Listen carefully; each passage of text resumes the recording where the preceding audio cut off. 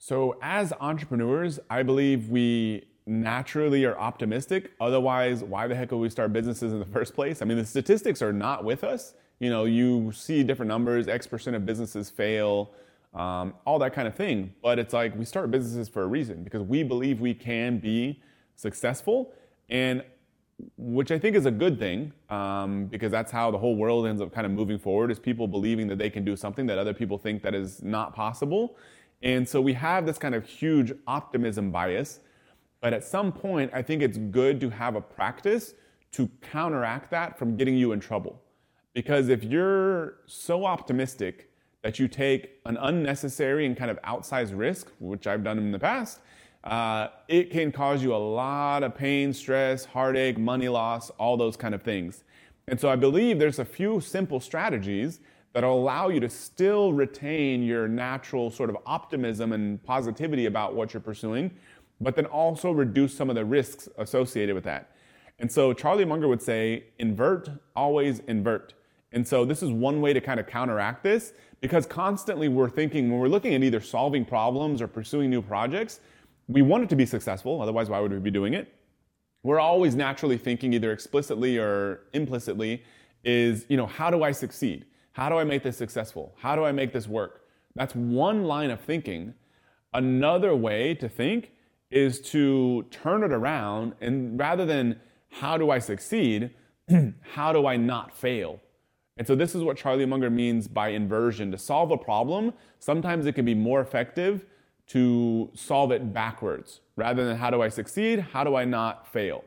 So the first thing to think about is, what is it that you're trying to accomplish?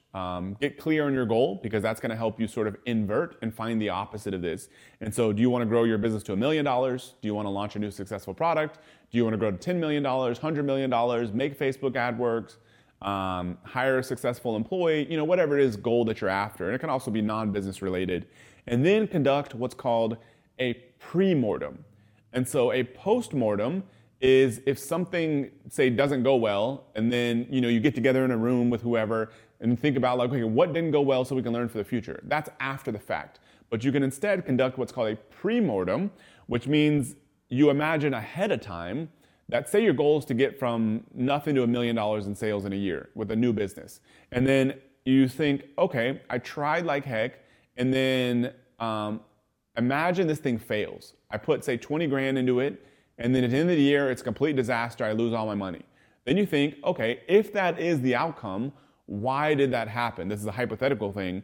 And that allows you to work backwards. Like, oh, well, maybe I got too distracted. Or maybe the product was no good. Or maybe nobody wanted to buy it. Or maybe I couldn't make the marketing channel work. Or maybe I got, something else going on in my life. So then you start thinking like, okay, if those are the things that could cause me to fail, how do I avoid those things? The quote that you would keep hearing is, I think it was Charlie Munger that kept saying, just tell me where I'm going to die so that I never go there, basically. And so same idea kind of here. Tell me how I'm going to fail so that I avoid those things, which can sometimes be simpler than figuring out all the different ways you can possibly succeed. I believe he or some other people have given the example when it comes to happiness. So it's like, how do I be happy? How do I have a better life? One thing to think about instead is like, rather than how do I be happy, like how do I be miserable?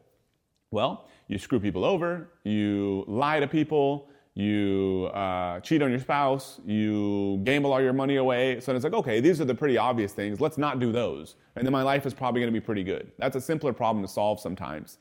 And another way to do the same exact thing other than the pre-mortem is to think in terms of probabilities. I find this one incredibly beneficial for entrepreneurs, because you may be like, oh man, I'm going to put all my money in this new product because I'm for sure it's going to be successful.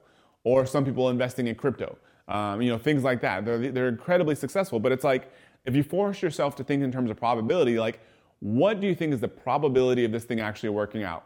I've mentioned before that after selling $350 million worth of stuff online, I'm still not sure what products or marketing campaigns are going to work. And so for me, if I'm launching a new product, I may be really confident it's going to work, but if I force myself to think, like, what a probability I think is actually going to work? And I'm like, maybe 20%. And then I'm like, what percent of products have worked for me in the past? Maybe 10%. And so somewhere in there is how I should bet accordingly. If there's literally only a 10 to 20% chance this product or marketing campaign is going to work, then I shouldn't bet the whole business on it. Maybe I should still do it if I believe that risk is worth a huge reward, but knowing that there's no guarantee this thing is going to work out. And so instead, I'm like, okay, then maybe I'll only bet a small portion of the company's resources to see if this thing works out. Then once it proves itself to be one of those winners, then I can double down, increase my sort of risk there and stuff like that. I recommend doing the same exact thing here, is to think in terms of like, what do you think is the real probability this thing is going to work? What are the probability of different outcomes? It could do extremely well. It could do mediocre. It could do somewhere on the low side.